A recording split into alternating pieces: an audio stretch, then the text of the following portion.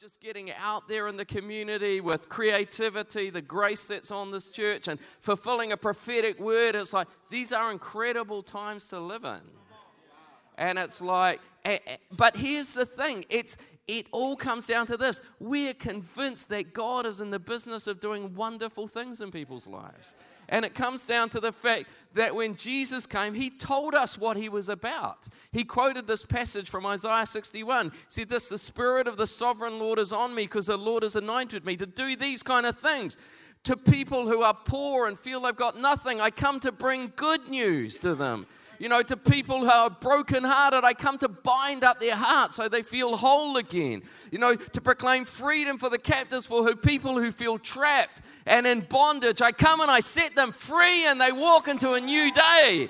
You know, and to people in darkness, for people in dark places in prison, I come and I bring them out into the light. I've come here to announce God's favor is on people. You know, and the vengeance is on the enemies that are destroying people. And it's like, we're convinced that's what Jesus is about. But, you know, but then he goes on to it and he talks about this incredible divine exchange. People who are mourning suddenly find comfort. You know, grief is about loss. To provide for those who grieve, where there's been loss, instead there's going to be provision. You know, where you've got ashes, the ashes represent burnt dreams, lost dreams. No, in the place of that, I'm going to give a crown of beauty. Where there's mourning, I'm going to give joy. Where there's despair, I'm going to give praise. Because he says, do you know what? I'm in the business of stepping into broken people's lives and building something incredible for this. For the display of his splendor. God wants to make something amazing out of people's lives.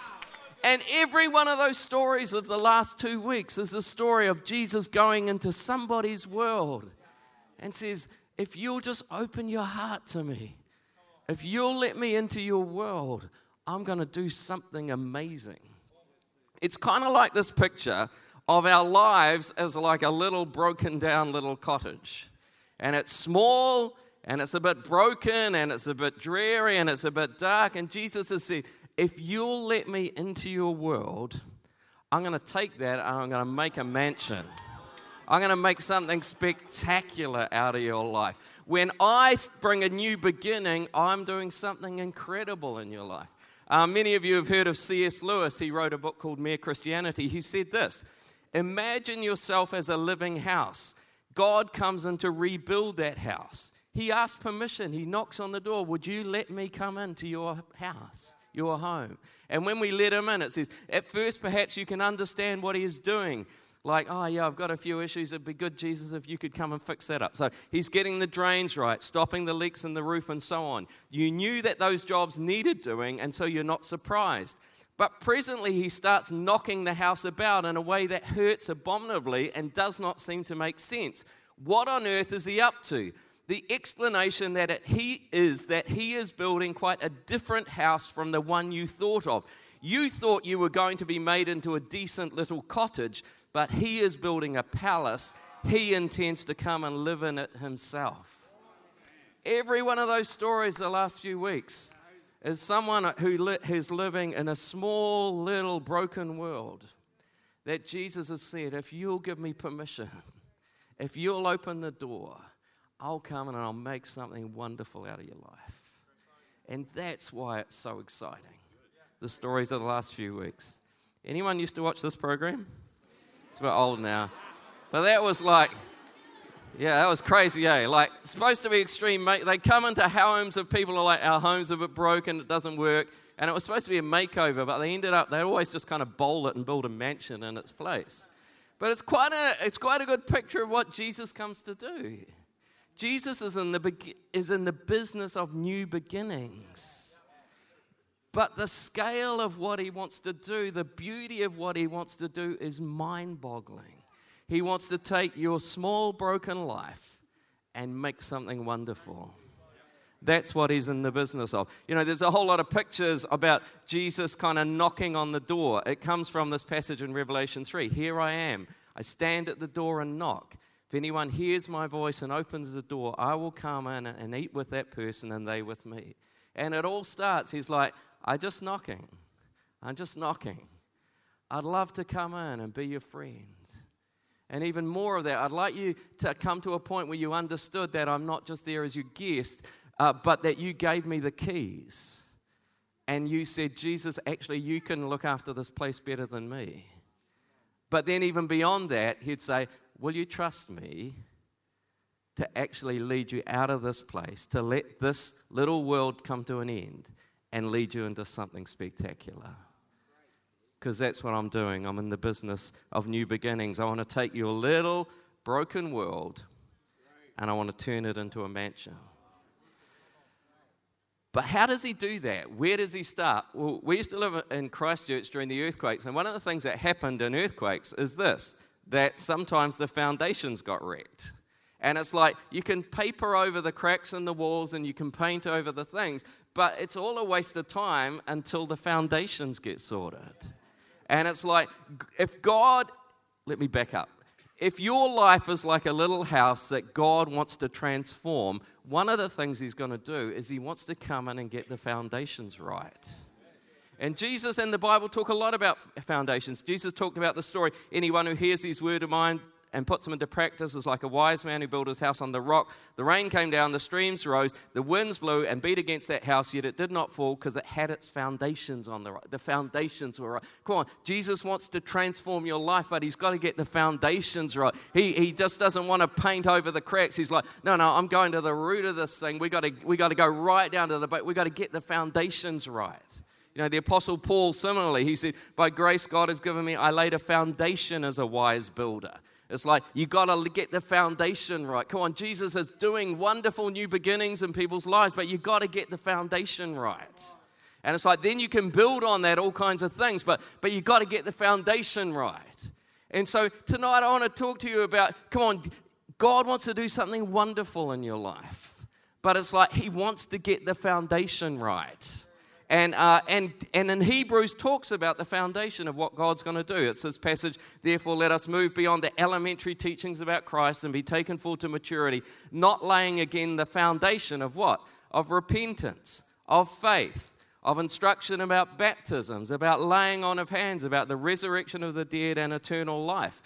The guy's like, come on, these are the foundations for this new thing God wants to do in your life. It's like, yeah, you've got to repent and you've got to believe in God. You've got to have the big picture of where this is going in terms of one day you're going to stand before your Maker and give an account. But it's the third and fourth one that are the interesting ones. It's like, come on, these are really important. Like, you've got to understand the place of baptisms of the baptism in water and then the baptism in the Holy Spirit. Baptism just means immersion. This weird little ritual that we get immersed in water, and then this reality that we get immersed in the power of the Spirit, and the role of people laying hands on you to do that. And it's like, you don't have the foundation to start this thing if you haven't got those things. And it's like, I want to build something wonderful in your life, but you've got to get the foundations right. And that's why I'm so excited that Pastor Sam, as he's reflected on these last few weeks, he's like, do you know what? The next step for us, we're going to have a massive baptism Sunday. It's happening in 2 weeks' time. Every service in every Equippers campus around Auckland is going to be baptism. And it's like, and if you're here this morning, I tried to show you from Scripture that this is more important than we realize because it's the foundation. And Jesus is like, I'm knocking on the door. I want to do something amazing in your life. But we've got to do the foundations right. Let me just show you. I'm not going to do all the verses we did this morning, but that this is a foundation. So Acts chapter 2, the start of the church. When the day of Pentecost came, you know, they're all together in one place. A sound like the blowing of a violent wind from heaven filled the whole house. They saw what seemed to be tongues of fire came to rest on them. All of them were filled with the Spirit, began to speak in other tongues. Amazing. There's a move of God. We're in a move of God. This is the first move of God. But a group of people step up after Peter's preached and they say, what do we do about this? How do we respond? How do we cooperate with this thing? And Peter says 3 things, and there's a fourth implied. You need to repent.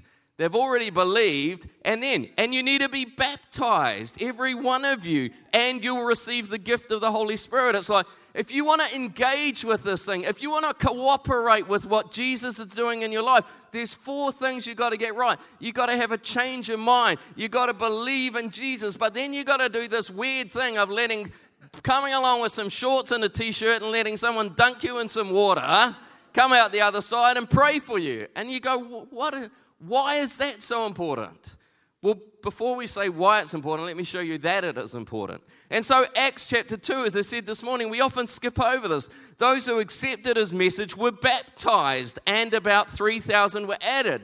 They had a mass baptism service because they understood we got to put the foundations right. We don't want to try and build something that doesn't have the foundations right. Yeah, it's great that you've seen this, it's great, but we got to put a foundation in, and baptism is a foundation. You know, I'm not going to go through all the passages in Acts we went through this morning, but just 3 stories that show an unusual urgency, an unusual sense like this is really important. And so this morning we talked about this incident where Philip, with this Ethiopian government official, is driving down the road in his chariot, and the Spirit prompts Philip to go and talk to this guy. Down in verse 29. And then Philip runs up to the chariot, heard the man reading Isaiah the prophet. Asked him, do you understand what you're reading? Philip asked, how can I, unless someone explains it to me? So he invited Philip to come up with him. And it just says this. The eunuch asked Philip, tell me, who is this prophet talking about, himself or someone else? And this is what it says. Philip began with that very passage of Scripture and told him the good news about Jesus. Now, I wonder what you think he told him. But here's the deal. The very next thing that the guy says, as they traveled along the road, they came to some water, and the guy said, look, here's water. What can stand in the way of being baptized? The guy actually understood the next step for me is I got to get dunked in that water. Why? Like, why was it so important? But somehow Philip had explained, this is how you respond. This is how you build the foundation. This is the next step for you, getting baptized.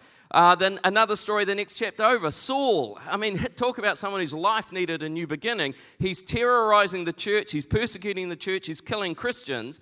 And he gets a letter to go to Damascus to persecute them. And in verse 3, as he neared Damascus on his journey, suddenly a light from heaven flashed around him. He fell to the ground, heard a voice say to him, Saul, Saul, why do you persecute me? Who are you, Lord? Saul asked.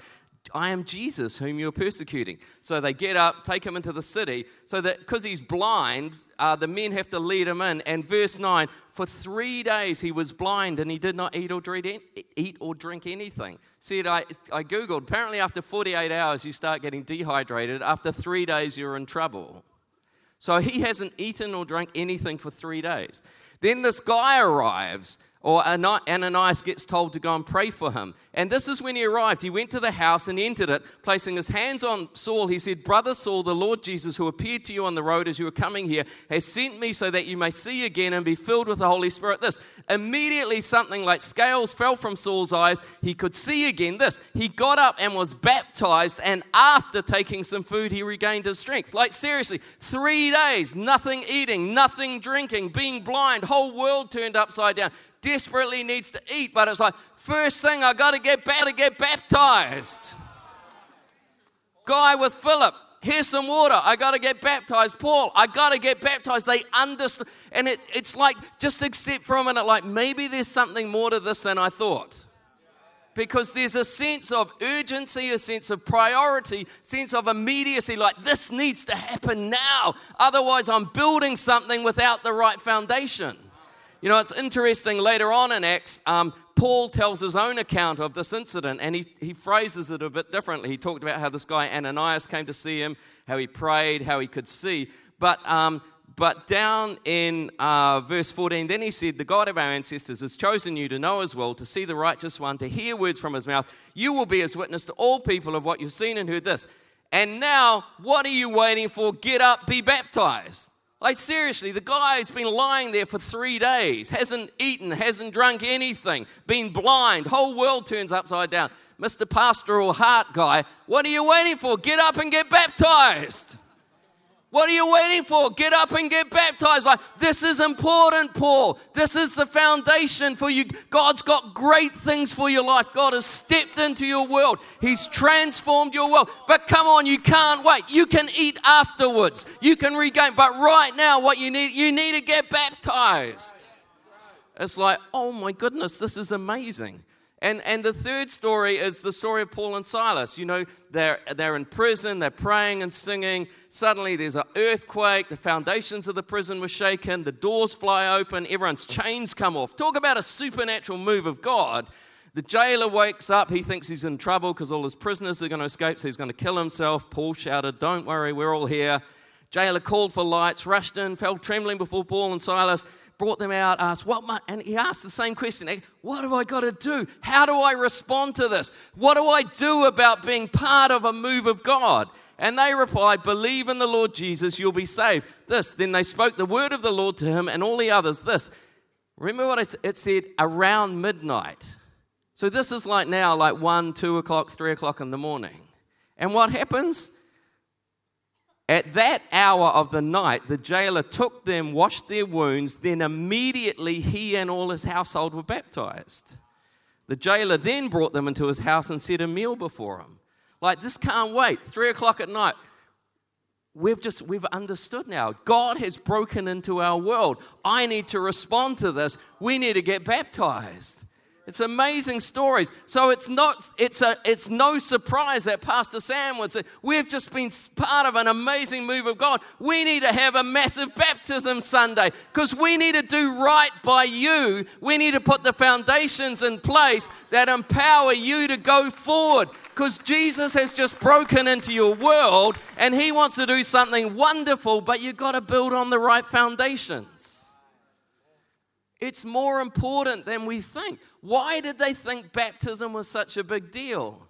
Here's the answer, because they thought becoming a Christian was a big deal. I said this morning, I think we often kind of accessorize Jesus. I'll just try him for a bit. But becoming a Christian is far more radical than accessorizing Jesus. And when you get that, you understand why baptism is significant. Why dunk people in water? What a crazy thing to do. Part of it is to understand the background in the Bible. And there are a number of incidents in the Old Testament that involve people going through a lot of water. And they have a message that helps you understand what baptism represents. And when you understand what it represents, you get the right foundation in your life. So, right, let me show you a couple of passages. Many of you would have heard about the story of Noah's Ark, right? Bad world, lots of violence, lots of brokenness, big flood. A small group of people get carried through the water to the other side to a fresh new beginning.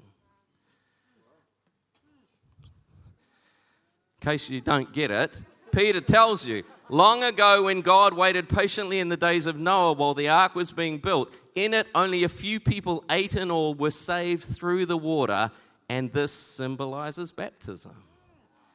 Baptism is not like a little splash of some new cologne. It's not like a little wash. Baptism is, I once lived in this world and God has carried me through to a new beginning and a whole new world. I have a fresh start. We're launching something new. The second time that there was a whole lot of water after this one was around this guy, Moses. Again, we lived in slavery. We lived under an evil, oppressive power that was destroying us.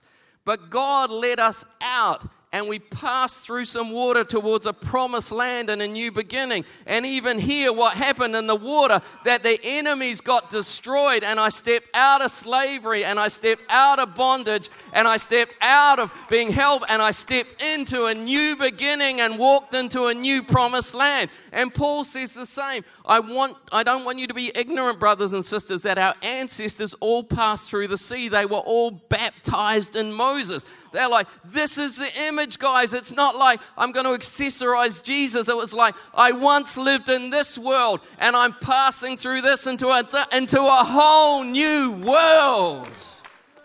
And that's why you got to get baptized, because it's a foundation that something really radical has happened. I just didn't add Jesus. My previous life finished and a new life started. I got a new beginning. That's why that's so important. At the time of Jesus, this weird guy came who we call John the Baptist. It was a new thing, you know. That was his title. Like, he's the guy that goes around dunking people in water. Why did he do that? Because what he was saying to Jewish people is, you think you're all right. You think you just need a little accessory or something. No, you need a whole new beginning. You need to acknowledge that you are living in a place of like that little broken down cottage. You need to pass into a whole new beginning. So you think that you're a good Jew, but you need to come and be baptized into something new. That didn't go down very well. Because how much more us? Baptism is an acknowledgement, not that, oh, well, I added a little bit of religion in my life. Baptism says the old life needed a new beginning, and I found it in Jesus. This is John the Baptist. Jesus then takes it to a whole new level, because the message of Jesus is death and resurrection. You die, and something new comes alive again. And do you know what? That's how they explain baptism.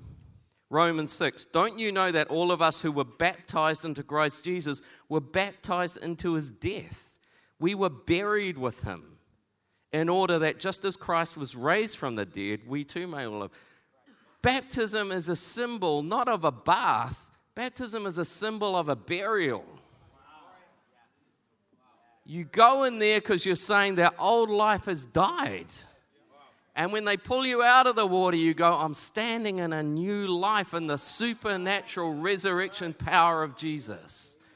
You know, Colossians, having been buried with him in baptism, in which you were raised with him. We put people under, it's a burial. We bring them back out, it's like a resurrection.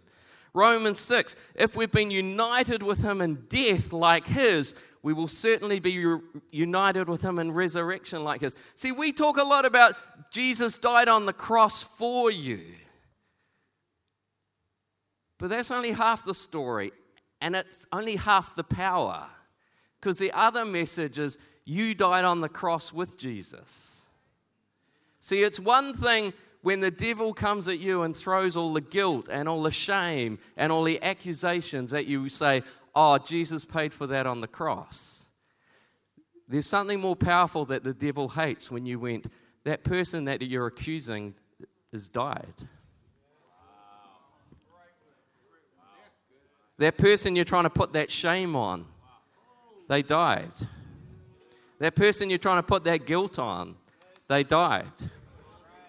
This is a new person. There's a new person here. That person's finished. I want to tell you, the devil hates that. And that's why this is the foundation. That not just Jesus died for me, but Jesus led me on a path through his death and resurrection to something new and wonderful. That's the foundation. And then the interesting thing I said this morning is every other day of your life, that's what you build on. That's the fact, but then you just choose to live that out. When that old temptation comes back, oh no, that's that guy that died. I'm living in something new. When that old thought and guilt comes back, oh no, that's that guy that died. I'm living in something new. And every day I start living that out. And every day I start stepping into the newness and the wonderful thing that God has done. You know, Galatians sums up what is Christian life then when you've got the foundation right. Well, there's this fruit that comes of love and joy and peace and forbearance and kindness. This is this wonderful mansion. This is this wonderful thing that God's doing in your life. But how does it work? Those who belong to Christ have crucified the flesh. I've died to the past. I'm living in the new. My only responsibility, since I live by the Spirit, keep in step with the Spirit, I just keep following the Spirit's promptings. No, don't do that. Remember that guy died. No, do this instead. This is the new you. No, don't buy into that. That person died. No, keep walking here. And as I do that, that thing starts picking up momentum, and I find that where my life used to be this little broken down shack, it starts to look like a bit of a mansion that displays God's splendor. That's why we're having a baptism service in 2 weeks, because you need to get the foundation right. When you put your hand up at Uprising, when you put your hand up at Equippers One, it wasn't like, oh, I'll accessorize Jesus for a bit and see if it works for me. No, it was saying, Jesus, I trust you not only to come into my life, I trust you to walk with you and let this thing end and trust you that something wonderful is going to come on the other side. I actually trust you. What do you do about that? I mentioned this morning 2 questions you might want to ask. The question that the Ethiopian guy, here's water, what can stand in the way of me being baptized? You got 2 weeks to answer that question.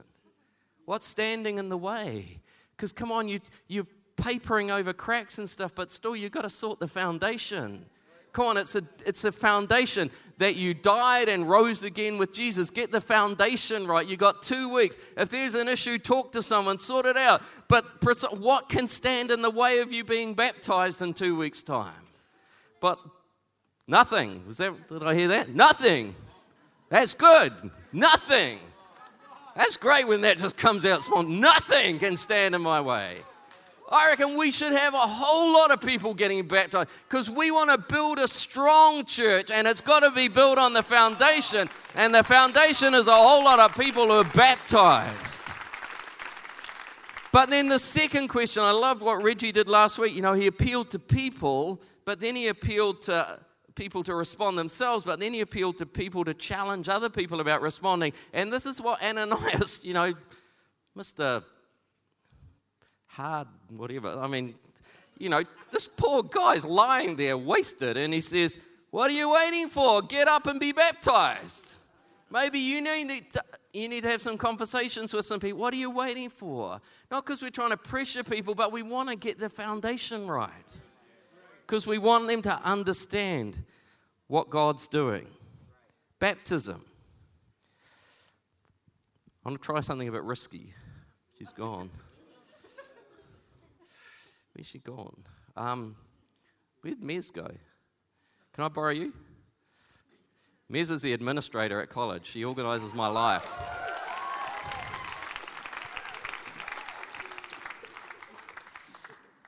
Okay, we're going to try something. We're going to do a little play, okay? This is Mez. This is Jesus. Okay? Don't laugh. I have to come over this way. How does it start? It starts with Jesus just kind of like, that's what I'm not very good at this. It's like, it starts with this, Mez, when you're ready, I'll be really keen to come and be your friend. I'm never going to force my way into your life, but if you'd open the door, I'd love to be in your life and be your friend. Can I be your friend? Sure. That was a bit of a, come on, Mez, work with me. Okay. So then we come in, okay. Now we're friends, we're chatting. KFC, McDonald's. Except tomorrow it's Daniel fast, whatever. I don't know what you do with friends with Daniel fast. So then we go, Mez, I noticed that you're concerned about this area. I reckon I could sort that out for you. What do you think? Awesome. Okay, then I'll sort this out. Then we go, Mez, this area, I reckon I could make this a lot better for you. That'd be great. After a while, Mez starts to trust me. And then I say this, Mez, you welcome me in as your friend, but you've seen the good that I do. I wonder if you'd be willing to trust me with the keys, and I organise this place for you. Would you trust me to do that? Of course. Awesome, she's good. First level, will I open the door and let him in as a friend? Yeah. Second level, will I give him the keys? Third level is this. Mez, I'm going to ask you if you really trust me now, because I know you feel safe in this place. But there's some places that are broken, there's some places that are little, and I've actually got something much bigger from you. But if we're going to build that, you're going to have to be willing to let go of this. So Mez, I want you to look me in the eyes and go, don't laugh. And say, Mez, would you trust me to walk away from this, let it die, and trust me that I'm going to take you into something wonderful? Yeah, I do. That's very good. I want you to give her a big clap. How about we stand? How about you stand? I'll keep my day job, I think. Right.